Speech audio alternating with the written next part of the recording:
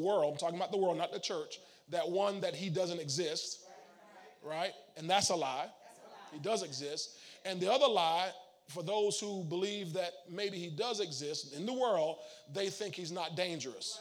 And so they play around with him, mess around. They, make TV shows and, cute little Halloween costumes and all that kind of stuff. And people play around with the devil as if he's some harmless creature because they've seen devils on cartoons and devils on TV shows and they're harmless. But the devil is not harmless. The thief comes only to steal, to kill and to destroy, all right? So then we know the devil is harmful, very, very harmful. Now, the lie or the deception for the body of Christ is not whether he's real or not, whether he doesn't exist or not, but the deception of the body of Christ is that people in the body of Christ, we see today, tend to think that they can kind of toy around with the devil, mess around with the devil, love the world, entertain the world, be intimate with the world, integrate with the world, and somehow be unaffected by it. Hallelujah. I'm preaching on holiness tonight. That people think that they can mess around with the world stuff and not get polluted all over again. But you can't mess with the world and not be polluted. Thank you, Jesus. Praise the Lord. Praise the Lord. Hallelujah. Thank you, Jesus. There's a scripture. We saw it last week, but I don't know if we read the whole thing. Let me see. Let me see if I can find it, Lord. Bring it back to my rememberer. 2 Peter 2. 2 Peter 2, verse 20. I wasn't going to go here, but let's look at this. 2 Peter 2, verse 20 through 22. 2 Peter 2, 20 through 22. You got it? Yes, sir. For if after they have escaped the pollutions of the world, y'all see that word pollutions, right? So the world is full of pollution. Okay? Through the knowledge of the Lord and Savior Jesus Christ, they are again what? Entangled in them and overcome by the pollution here. The latter end is what?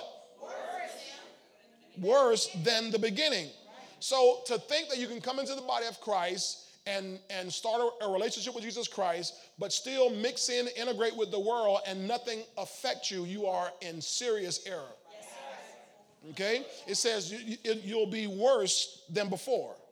Verse 21, for it would have been better. It would have been better for them not to have known the way of righteousness than having known it to turn from the holy commandment delivered to them. Verse 22, but it has happened to them according to the true proverb. Look at this. Look at how messy you can get.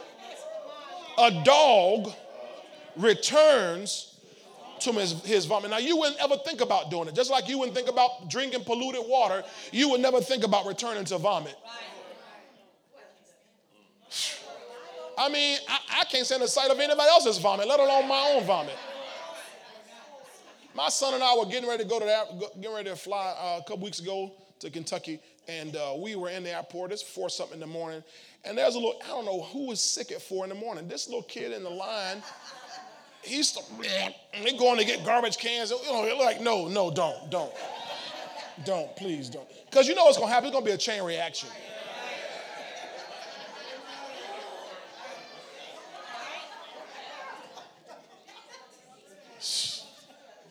So a dog returns to his own vomit. This is what it is when you get born again, but mess around with sin.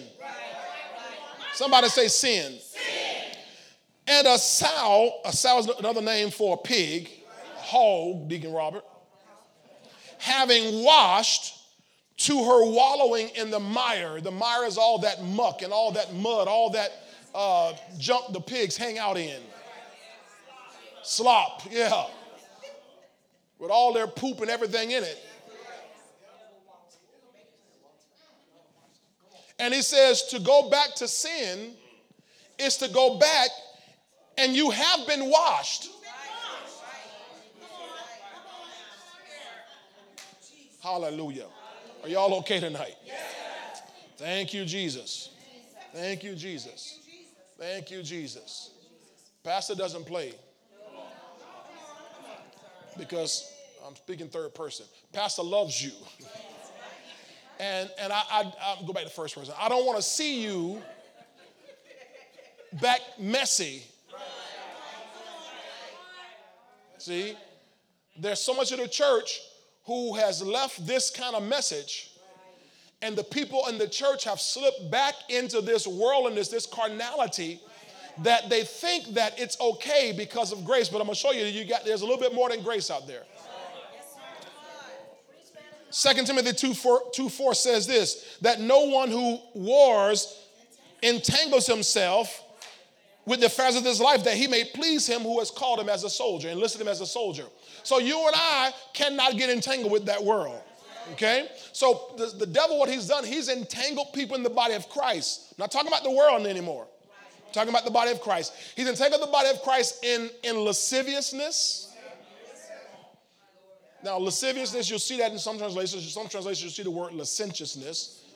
A real modern translation, you'll see the word looseness. Lasciviousness or licentiousness or looseness is the opposite of temperance. You know, temperance is one of the fruit of the Spirit. All right, Galatians 5:19. One of the fruit of the Spirit is temperance. Temperance is self-control. Looseness is no control. Lasciviousness, licentiousness is no control. And so the body of Christ has slipped over by evil deception into this place of licentiousness where it's fulfilling the lust of the flesh. Glory to God. Y'all just look straight ahead if you have to. So the body of Christ has gotten entangled in this licentiousness, this lasciviousness, this mixed up religion, and in all manner of evil. All manner of evil. All manner of evil. It's just, it's disturbing to hear the things that are coming out of the church today. I was telling this morning, this one pastor who a few weeks ago, it kind of went viral about him, who he erroneously claims that his church has the largest amount of land of any black church in America. First of all, he's wrong. I know one church has 3 times as much land as he has, black church. And he thinks he's all that. He's very arrogant. And he was putting out that with that land that they have that they're not using, that they want to grow weed on it, marijuana, hashish, bunk, reefer, Mary Jane. They want to grow that on their land because they think somehow it'll attract people to the church. It will. Oh, it will. It will attract people to the church. You're right about that, cousin. Smokers will be there all just to show.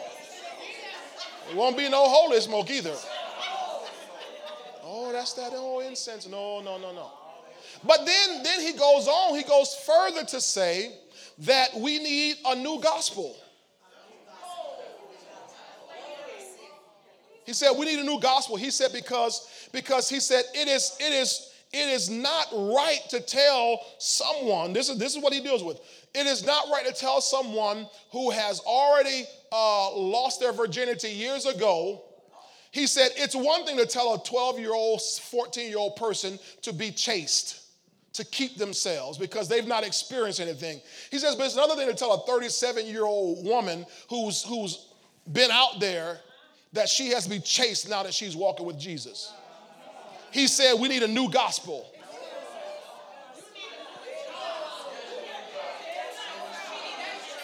And people all over the body of Christ are, yes, Pastor, yes, I knew it. You're right, Reverend.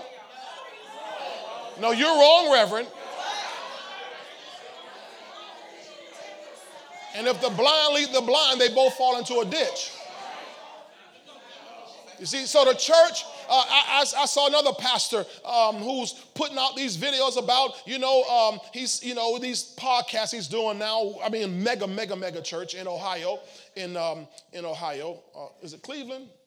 Cleveland. Cleveland, Ohio, and he's putting out these videos about, defending, homosexuality and transgenderism and perversion, and saying, well, the Bible says, he says, I believe it's sin. He said, but you can't tell a person that they can't do that. Well, is it sin or not? See what has happened, this lasciviousness, this licentiousness, this looseness, this no self-control has permeated the church. And the church has moved away from something I grew up on called holiness.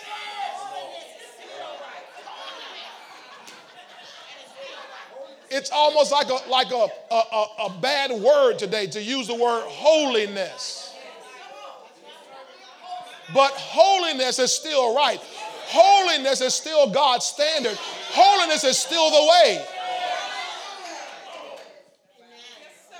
You must be holy. Glory to God.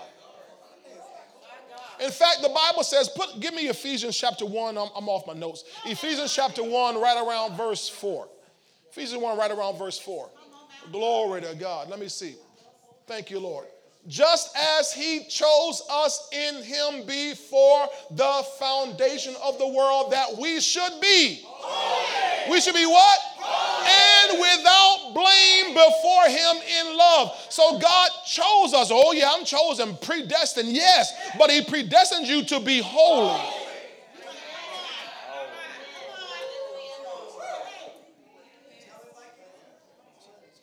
Oh boy, I'm going to get in trouble if I say this. I'm not going to say it.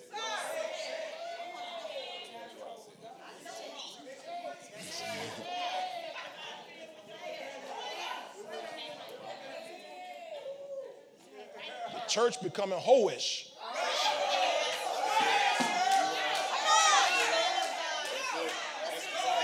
As if it's some good thing, as if it's some, God. No, God knows my heart. You're exactly right, sister. You're exactly right, brother. God knows your heart. And the Bible says the heart is deceitfully wicked above all things.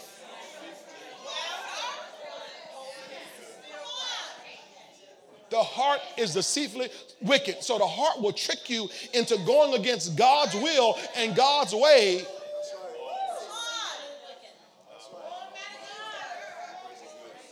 Hallelujah.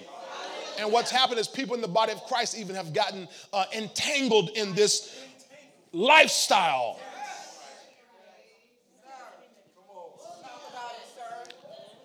And yet the Bible says that upon Mount Zion, there shall be holiness. Now, I gave you this last week in Obadiah chapter 1, and I gave you the history of what it's all about, that God was sending judgment, speaking judgment through the prophet Obadiah to a people called the Edomites. Remember the Edomites, right? People of Edom. They are the descendants of Esau. Now, remember Esau was the elder brother of Jacob. All right? And Jacob took the birthright. Jacob took the blessing from Esau. Okay, it belonged to him anyway from God's directive. Okay, but the people, the Edomites, never got over that. So all the luxury, pleasure, and delight that the people of Israel were enjoying, the inheritance that they were enjoying, the Edomites thought it should have been theirs. So they always mistreated the Israelites.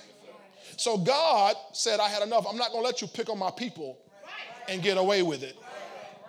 I'm not going to let you abuse my people, mistreat my people, and get away with it. The Bible says that God's people, we're the apple of his eye.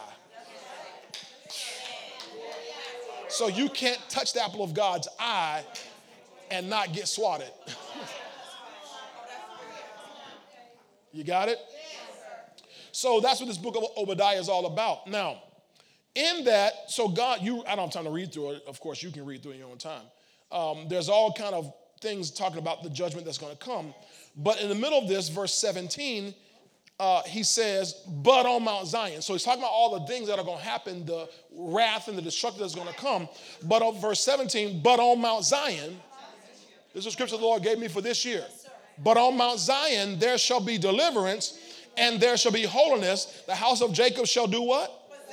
Possess their possessions. So I talked to you, and I told you that this year that we're going to expect to see three things begin to manifest in abundance here: deliverance, holiness, and then repossession. Okay? Well, in the church, in Mount Zion here, and I showed you last week from Hebrews 12 that the church is Zion. All right, go back and read Hebrews 12, verse 22 and 23. You'll see that it describes the church as Zion, okay? Now, so we talked about last week deliverance. Everybody say deliverance. I showed you how God is going to be delivering his people from all kind of enemies. Debt and lack and poverty and sicknesses, and I'm talking about recurring sicknesses. You know, those things that you just seem that you can't shake for 10 years or whatever. This is the year of deliverance. Hallelujah. Infirmities and addictions and demonic strongholds. Hallelujah. You know, you born again, you may not have a demon, but demons can be operating over your life.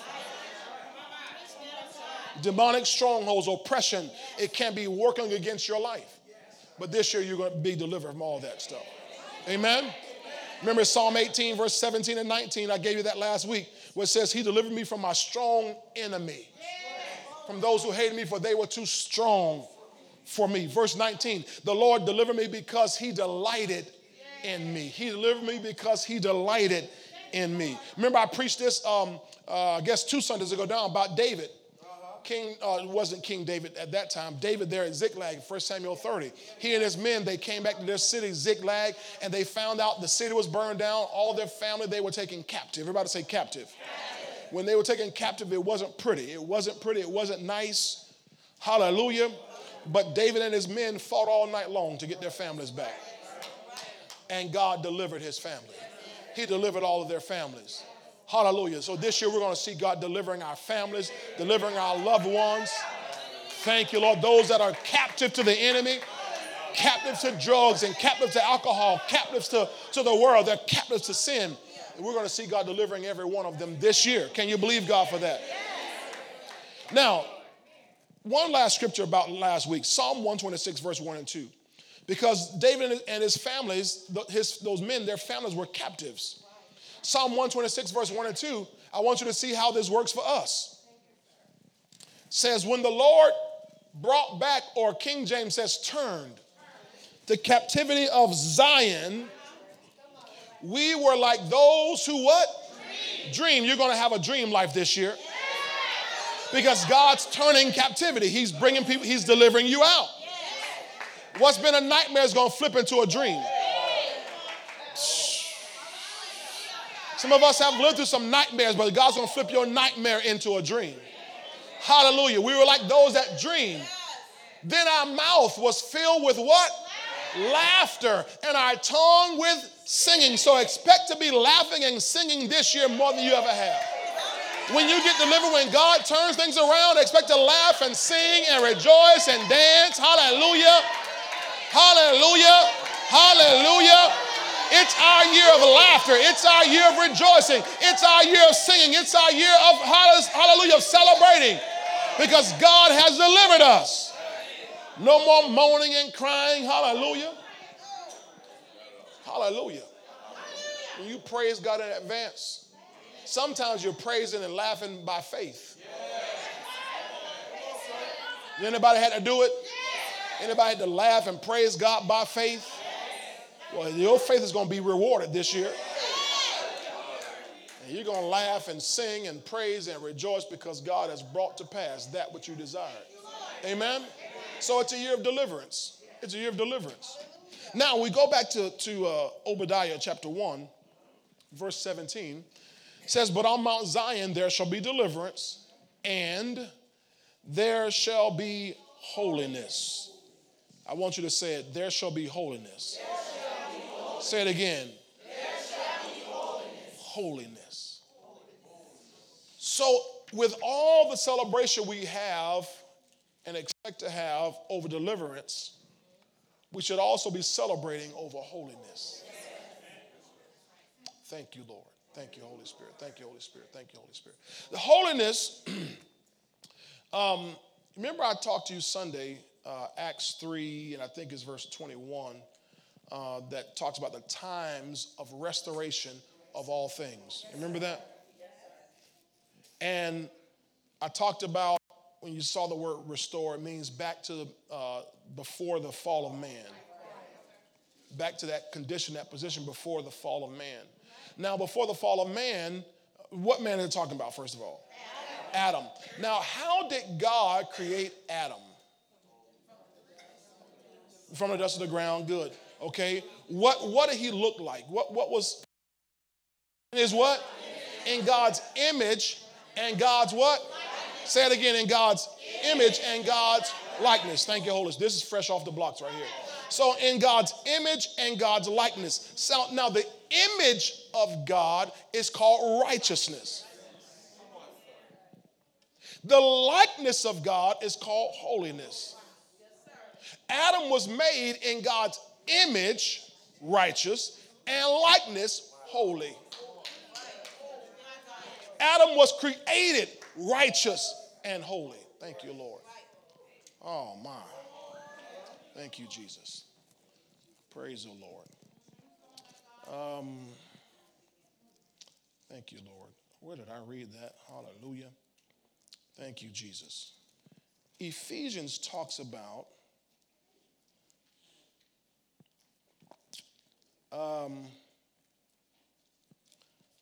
how God created us in righteousness and holiness. Somebody look it up. Y'all got your little doodads, your little devices. Media might even find it.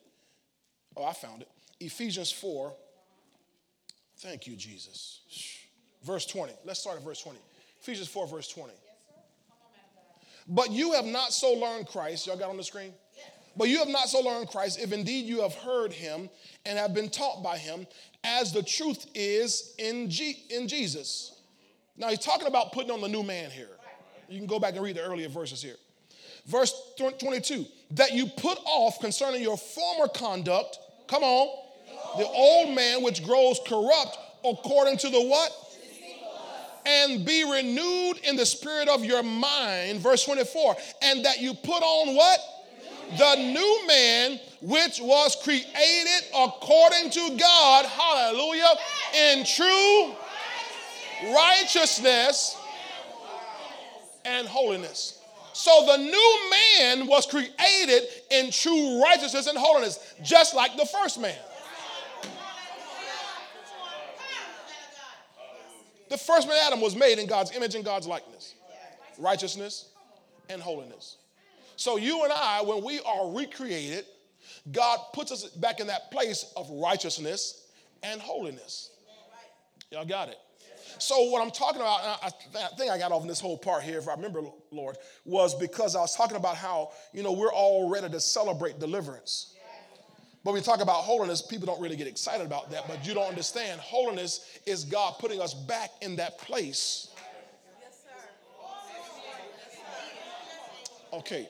Go back and put Ephesians 1:4 back on the screen. Thank you, Holy Spirit. The Holy Spirit is disconnecting this for us. Put Ephesians 1:4 back on the screen. Just as he chose us in him, he chose us in him before the foundation of the world, that we should be what?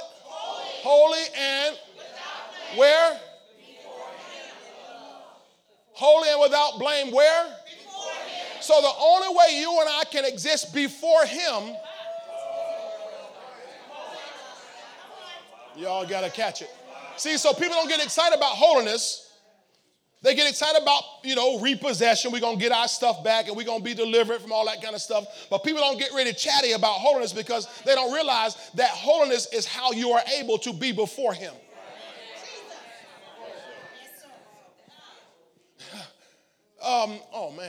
That it's by holiness that you and I can speak on God's level.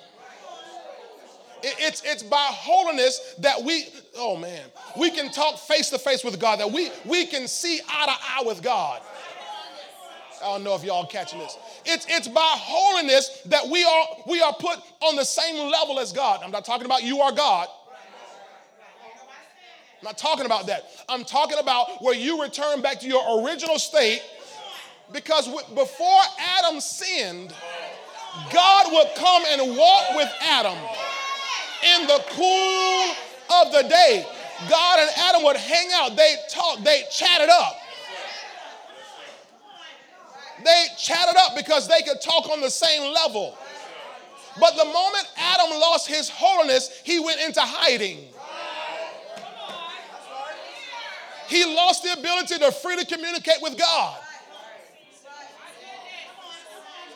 So what we don't realize is that this holiness brings us back to that former condition, that former position with God, where we can now chat it up with him. Oh my. Oh my. And there shall be holiness. So we can see why the devil works so hard to get people to not walk in holiness. One, he wants to get you on the way to hell. But two, he doesn't want you having any sort of free communication with God that will change your life or anybody else's life here on this planet. So he put all kind of foolishness in front of you. He's trying to entice people away from holiness. He worked hard to make holiness a denomination. He did. If you were in what we call the holiness church, it was a denomination. People didn't see it as a lifestyle. Now, I'm not talking about people, because people in holiness church knew. If you were in holiness church, how many of y'all grew up in a holiness church, what we call a holiness church? If you grew up in a holiness church, you knew it was a lifestyle. But people outside of it called you a holiness church, like y'all the holy rollers, y'all go to church and y'all do the holy stuff. But they didn't expect holiness to be a lifestyle because they didn't live it. I'm not picking on everybody, every denomination. I'm talking about the fact that people didn't know that holiness was not limited to a particular church. Holiness is a lifestyle that God expects for everybody. It didn't matter whether you're Baptist, Catholic, Presbyterian, whatever. God expects holiness. So on Mount Zion there shall be holiness. Now this word holiness comes from the Hebrew word kodesh, which means, listen to this, apartness.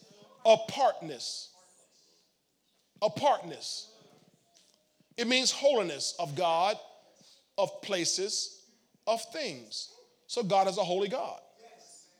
There are holy places, which implies there are some unholy places. Now, you can make your house one of the holy places. Come on, help me out of here. How many of y'all live in a holy house?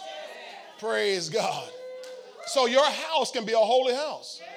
Your things can be made holy things by you dedicating them to God. So when you dedicate your car to God, you can't play your unholy music in my holy car. I'm going to come on this side. You can't use unholy language in my holy car, at my holy house. See, not just God, but places and things. That's why there was such a big to-do last year about this song that Beyonce put out called Church Girl. And in that Church Girl song, she sampled music from one of the biggest gospel artist groups of our time, the Clark Sisters, and used their music. And the big to-do that was made about it was by a lot of us who said, wait a minute, that's wrong, because what she did was she took those, what was supposed to be holy words and defiled it with her nasty music. Nasty, vile lyrics that I don't think any man or woman should look at. I blush just reading the lyrics. I'm like, oh my God, what is she saying? And yet people in the church were defending her, defending the music. I'm saying, what in the world is wrong with your... They don't understand if something is holy, you can't take that holy thing and now use it for some unholy purpose. So then, of course, one of my favorite preachers, the guy I watch quite regularly, he said, well, here's a problem. Because what happened, the Clark sisters came out in defense of it and said, oh, it's fine. Leave Beyonce alone, it's fine.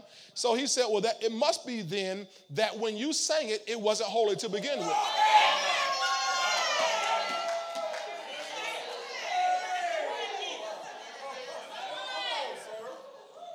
Because there's no way you can allow something that is holy to be used in an unholy way. Remember when, Belteshazzar, one of those guys, they were drinking out of the holy vessels, the holy cups, and God's hand came down and wrote in the plaster, Mene, mene, tickle me, farson.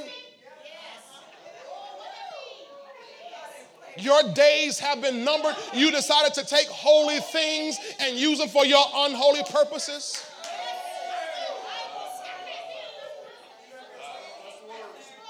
See? Somebody say holiness.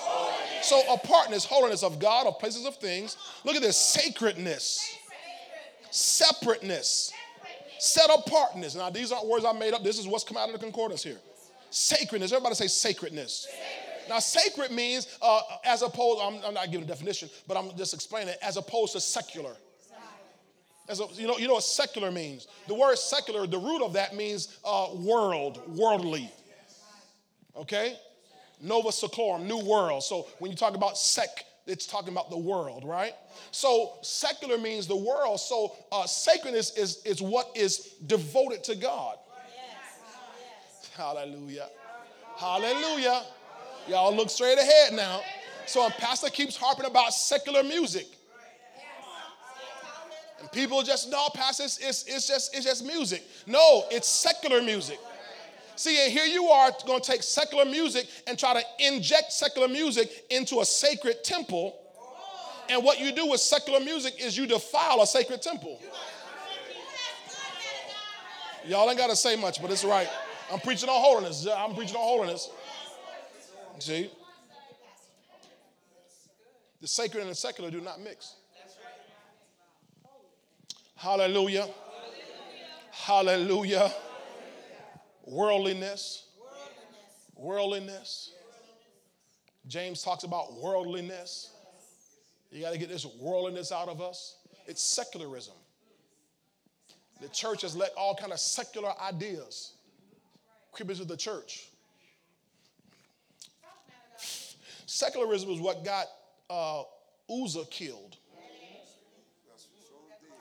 Uzzah, if you read the story, when David wanted to bring the Ark of the Covenant back to Israel, the Bible says that he sent the men down there. They went down there, and they got the Ark of the Covenant, and they put it on an ox cart.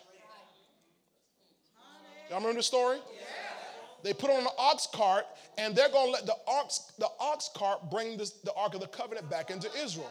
Well, what happened, the Bible says the ox cart stumbled, and when it stumbled, Uzzah reached out his hand to try to secure it, and the angel just struck him dead. Because he touched the Ark of the Covenant. It was sacred. But see, here's the problem. They took a sacred item and tried to move it in a secular way.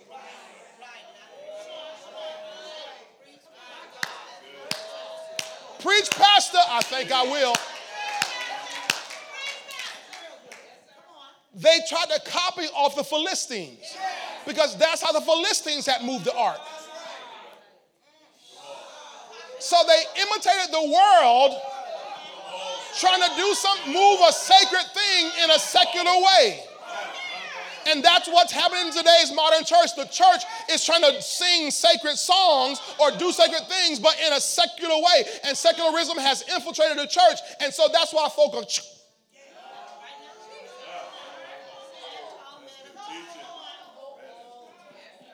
So when he finally got the idea, we better do this thing right, is they said, get the priests and get the priests to bear that ark on their shoulders like God said. Because those were sacred shoulders.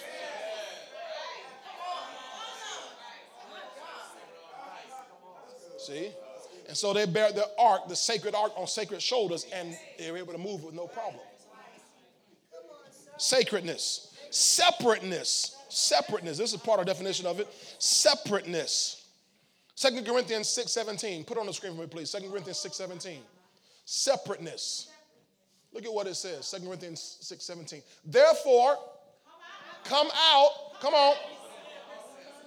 Is it on the screen? Yes, sir. Y'all want to read it? Yes, sir. Ready, go. Therefore, come out from among them and be separate, says the Lord. Now, who you think the them is? It's the world. Do not touch what is unclean, and I will receive you. So he says, come out from among them and be separate. Now, he doesn't mean that you can't go to school and you can't have a job and you can't go to the mall. He's talking about in your lifestyle, in your behaviors, in your ways. He says, come out and be separate from that. Hallelujah. I'll keep going here. Set apartness. Set apartness. This is consecration. It's consecration. It's devotion. Now, I want to look at a scripture here on this set apartness. Everybody say, I'm set apart.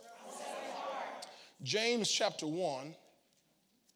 James, at the end of the book, end of the Bible. James chapter 1. And verse 27. Am I right? Yeah. James 1, verse 27. It says, pure and undefiled religion before God and the Father is this. Here it is. To visit orphans and widows in their trouble. We can do that. We're good at charity.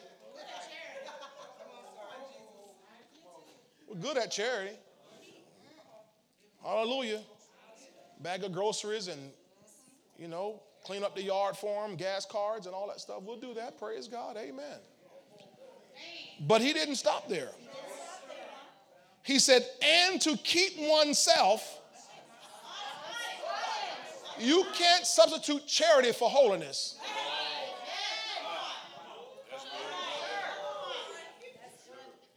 You can't replace holiness with helping people.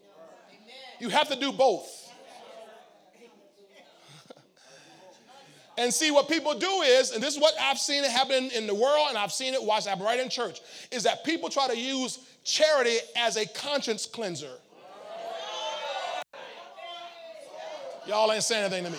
They'll use charity as a conscience cleanser. I'm going to help folk because gotta make myself feel good, Penance. The Catholic Church does that as a mode of operation. Hallelujah. You let some guy be a mob boss, but you come bring them $1 million to the church, we'll write it off. We'll write it off.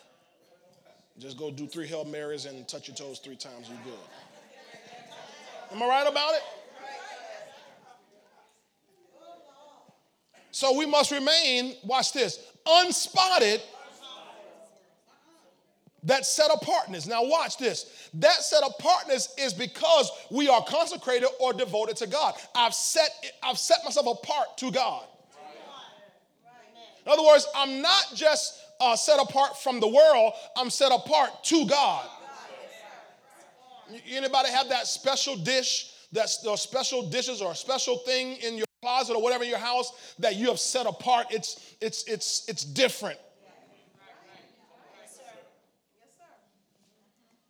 This is for special occasions.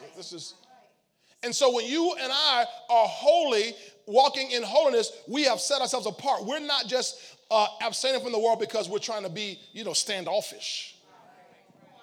Because we're uppity. Because, we don't, like people. No, it's not that. It's because I'm giving myself to God. I'm giving myself to God. For him I live and for him I die. I'm a soldier in the army of the Lord.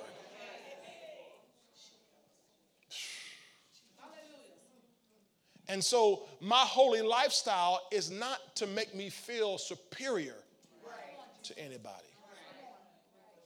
is because I'm connected, I'm devoted to God, and I want to be meat for the master's use.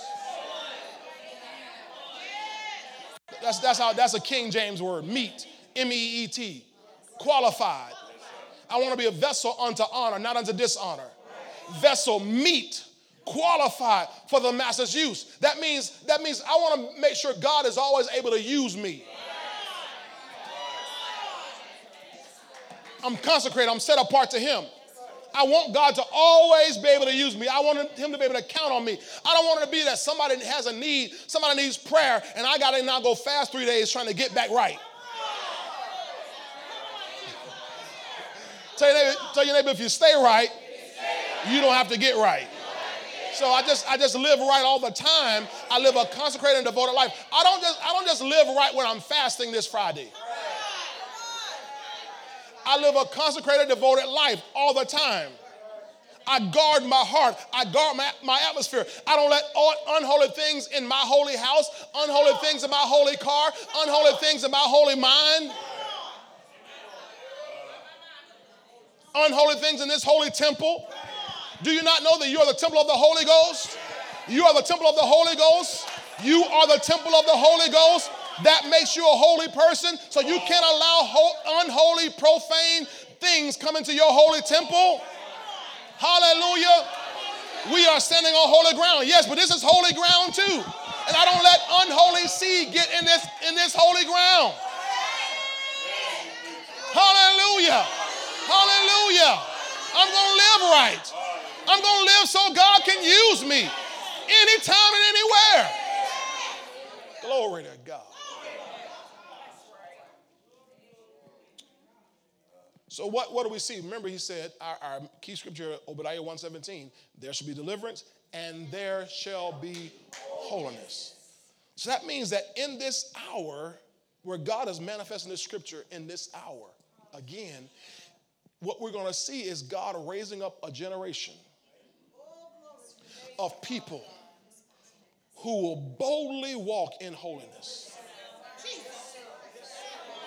I don't know if you're part of that, but I'm hoping some of y'all are going to join that group of people who will boldly walk in holiness. What the devil has done, he has tried to make us ashamed to be holy. He's tried to make God's people ashamed to be holy. Where if you have a different way of thinking and seeing things, he shuts you up. Don't say that in public. But no, God, he's looking for people who are I'm not ashamed of the gospel of Christ, for it is the power of God unto salvation. So I'm not going to be ashamed. I'm not going to be ashamed to be holy. Matter of fact, what I'm ashamed of is what I used to be. That's what the Bible says. What profit do you have for those things of which you are now ashamed? So I'm ashamed of what I used to be. I don't want to bring that up. I don't want to talk about it. Now, I'll talk about something being transparent, but I don't go around telling everybody, boy, your soul used to be a hoe. I don't go around telling everybody because I'm ashamed of that kind of stuff. But I'm not ashamed to be holy. I'm not ashamed to be holy. I'm not ashamed to be a child of God. I'm not ashamed to be walking right. I'm not ashamed to be believing this Bible. I'm not ashamed.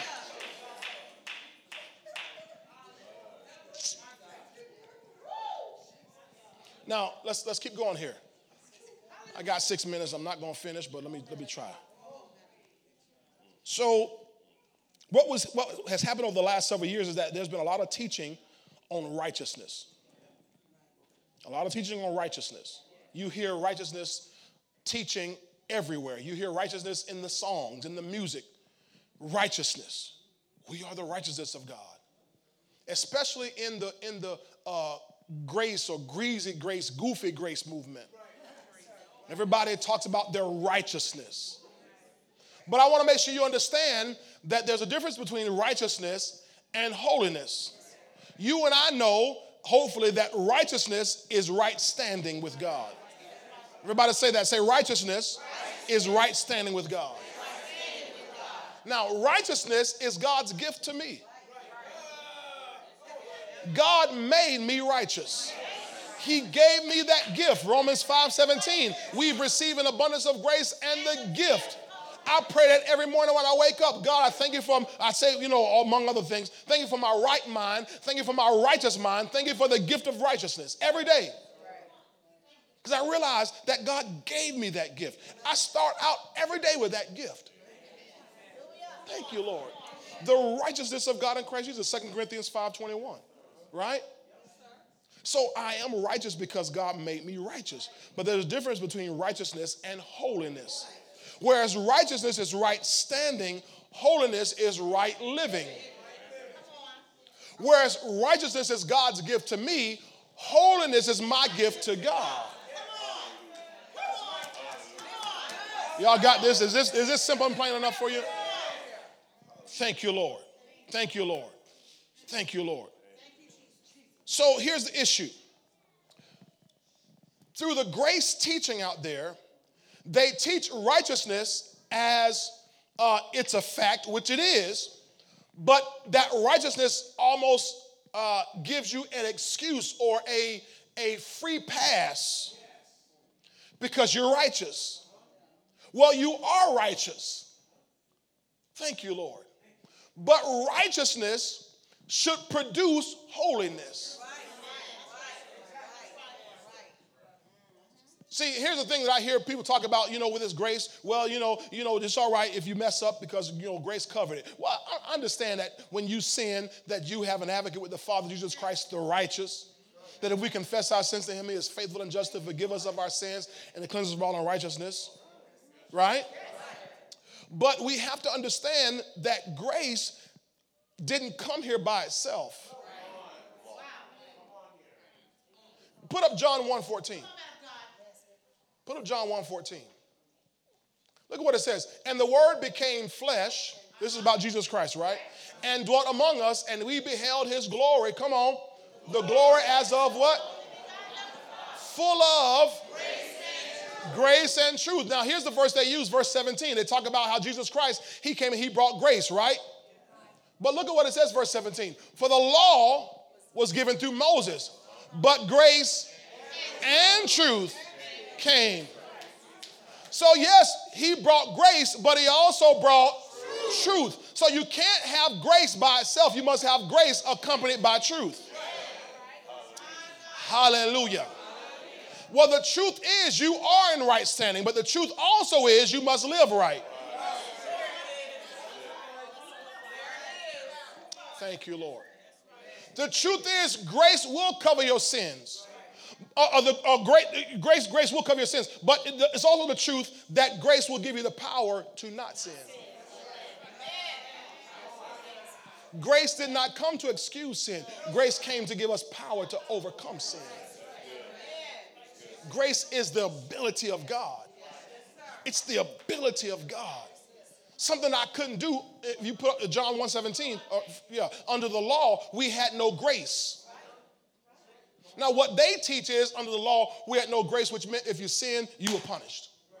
But now if you sin, you're forgiven. Well, that's not what he means. What he means is that under grace, now you have power. Under the law, you had no power. In fact, you read Romans 7. You read Romans 7, Paul goes through a whole dissertation about this war in his members, that he wants to do good and evil is always present and all these things going on inside of him. There's this war. But he said, who shall deliver me from the power of this body of death? I thank my God through our Lord Jesus Christ that he shall deliver me from this power, from this body of death. Now, what's going on is that there's a grace now available that wasn't available under the law. It came with Jesus. So now I have the power not to sin. I have the power to resist sin. I have the power to overcome sin. I have the power to withstand sin. Glory to God. So don't take grace as an excuse, as a coverall, as a free pass. If you do that, you're allowing yourself to slip into licentiousness, lasciviousness, looseness. And that's not what holy living is all about. Glory to God. Glory to God. Give me 1 Peter 1, 13 through 16 real quick. Lord have mercy. I'm going to cut this here short here. I'll cut it short. Hallelujah. 1 Peter 1, 13 through 16.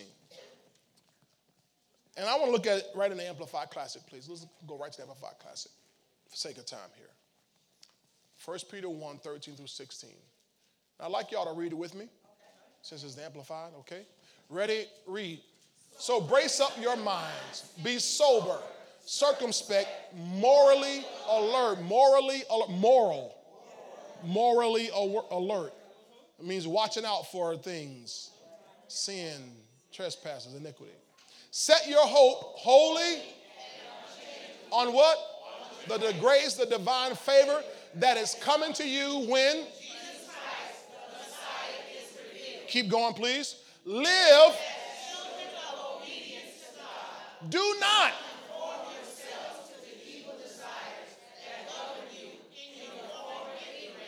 When you did not know what? Oh, requirements. Requirements of the gospel. Oh. See, when you and I were in sin, we did not know the requirements. But now that we're born again and we read the word, we know the requirements. And the church doesn't want to talk about requirements anymore. People want to hate, I don't want all them rules and regulations. I don't need no rules and regulations. I don't need no rules and I don't need no requirements. We just got grace. No, the Bible has requirements.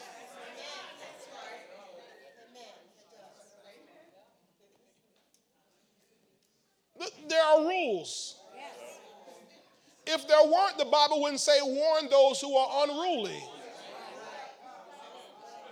The Bible says warn those who don't follow the rules.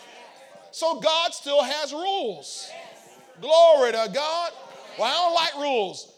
But you get in your car, you put your seatbelt on, you stay on this side of the yellow line.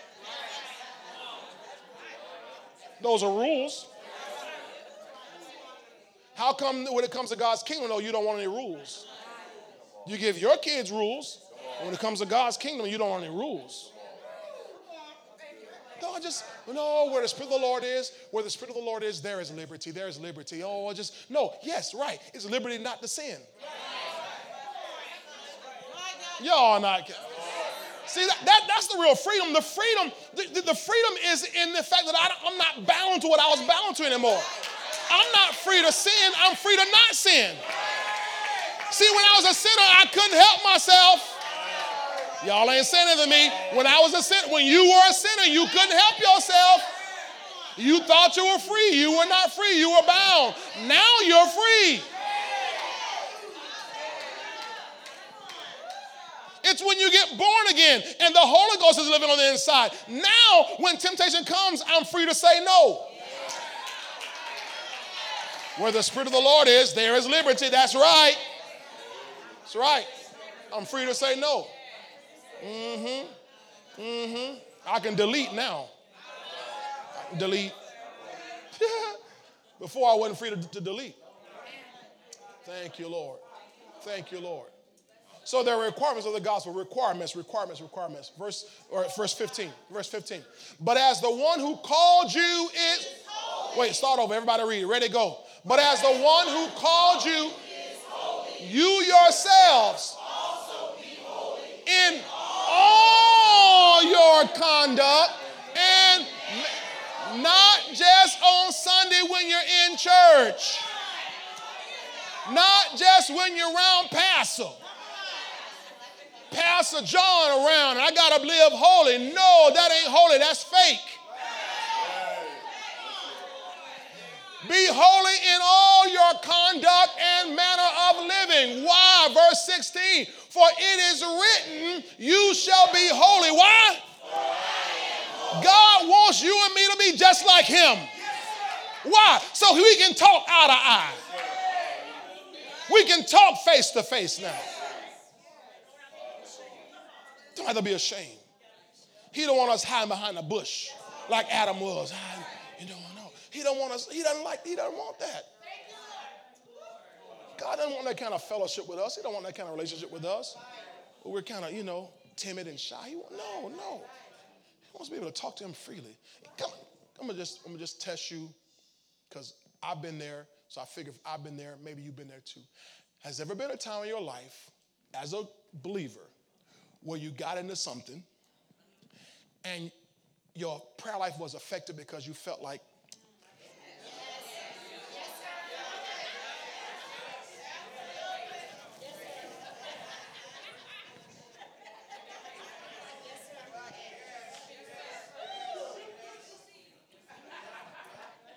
see, he doesn't want us to have that kind of relationship.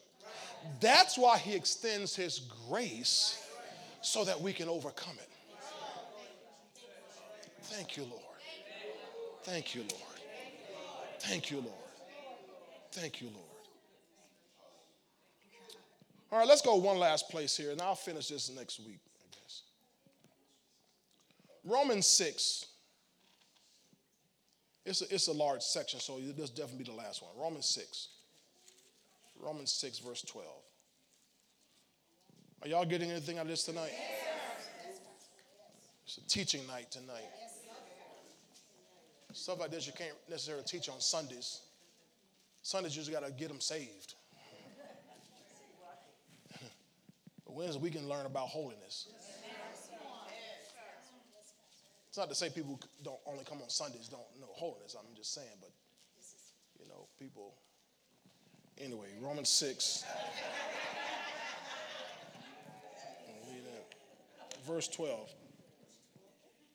Now this, I wish we could read the whole chapter, but I want you to start at verse 1. Let's just do it. We're gonna do this and we're gonna go home. We'll go home. Let's read it, everybody, and whatever the Holy Ghost point out to you, make sure you grab a hold of it. Verse 1, ready to go. What shall we say then? Shall we continue in sin that grace may abound? Certainly not. How shall we who died to sin, come on, or do you not know that as many of us as were baptized into Christ Jesus were baptized into his death? Therefore we were buried with him through baptism into death, that just as Christ was raised from the dead by the glory of the Father, even so we also should walk in what? Not the old way of living. Holiness is a whole new way. Verse 5, for if we have been united together in the likeness of his death, certainly we also shall be in the likeness of his resurrection. Knowing this, that our old man, come on, and that the body might be done away with, that we should no longer be slaves of. I'm not a slave anymore. Hallelujah. Keep going. For he who has died. Now, if we died with Christ, we believe that we shall also live with him, knowing that Christ, having been raised from the dead, dies no more. Death no longer has dominion. For the death that he died to sin, but the life that he lives, come on, likewise, you also, come on,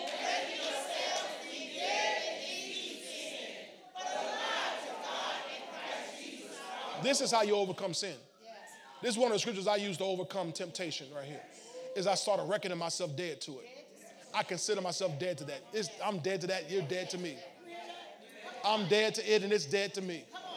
I'm dead to it and it's dead to me. You can't control my mind any longer. Shh. All right, let's keep going. Verse 12. Therefore,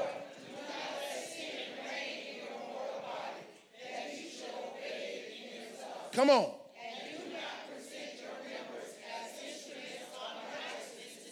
But come on.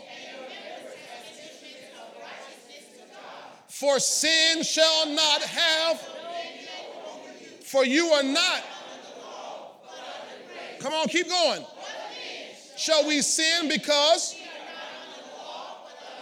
Shall certainly not. Come on, keep going. Do you not know?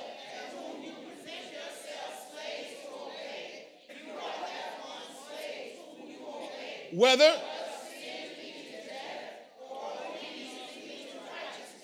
But God be thanked that though you were slaves of sin, yet you obeyed from the heart that form of doctrine to which you were delivered.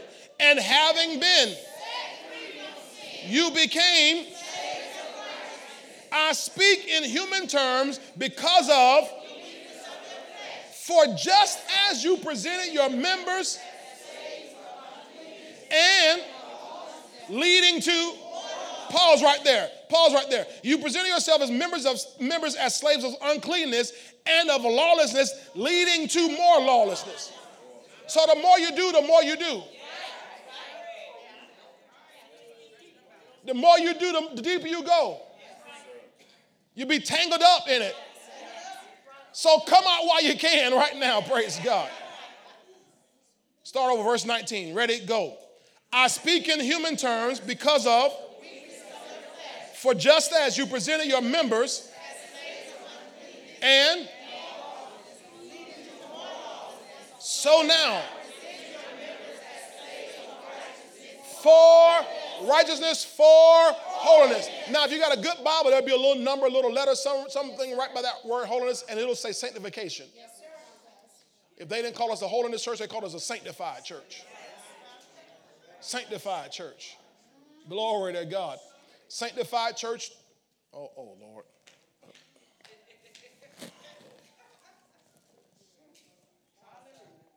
Praise God. Deep. Sanctified church, the women knew how to dress.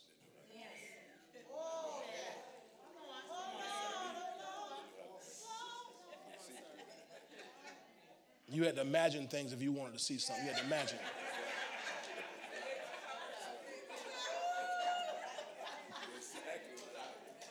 It's just me and you right here. You had to imagine. You couldn't. It wasn't all on display. They didn't try to use their body to get a woman, to get a man.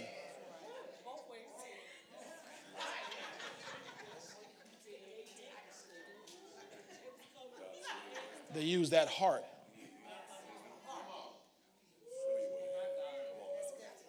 And the men knew how to dress. The men didn't look like women.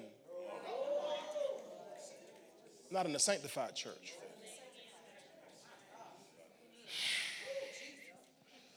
Y'all quiet back there in the back.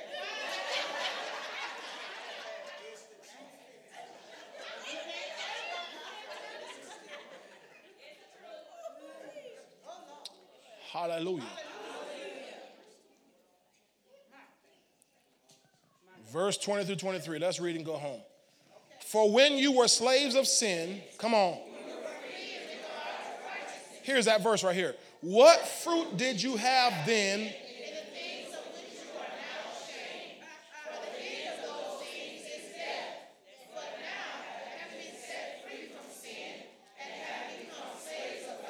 You have your fruit. I got holy fruit, ladies and gentlemen. I'm producing holiness. Hallelujah. And the end everlasting life. For here it is. You Baptists, you know the Romans road. For the wages of sin is death.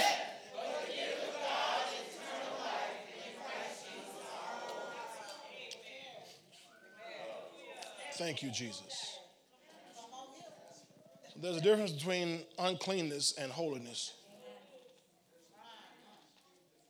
Righteousness, we saw here, leads to holiness.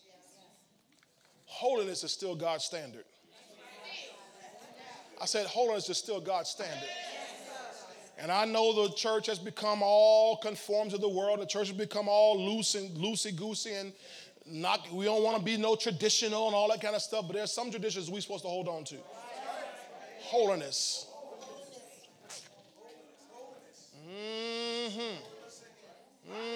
That's how we grew up, Elder Warren. Holiness or hell. My dad would take his Bible, and on the front it said Holy Bible. He'd say, see that? Holy. He says, holy. On the other side, nothing. He says, holiness or nothing. That's how we grew up. And my daddy didn't just preach it. Mama they didn't just preach it. They lived it. And they raised us that way. On holiness. Now, I strayed. Because I didn't have the Holy Ghost. Hard to be holy without the Holy Ghost.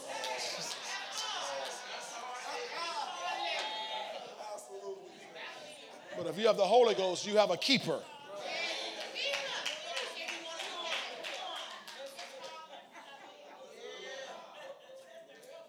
Stand to your feet.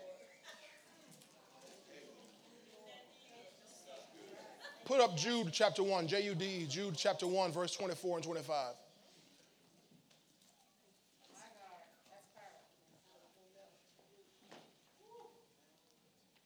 Now to him who is able to keep you from stumbling. King James says the word falling. And to present you how? Faultless. Before the presence of his glory with exceeding joy. That's how God wants us to be before him. Faultless, blameless, holy. Not falling, stumbling,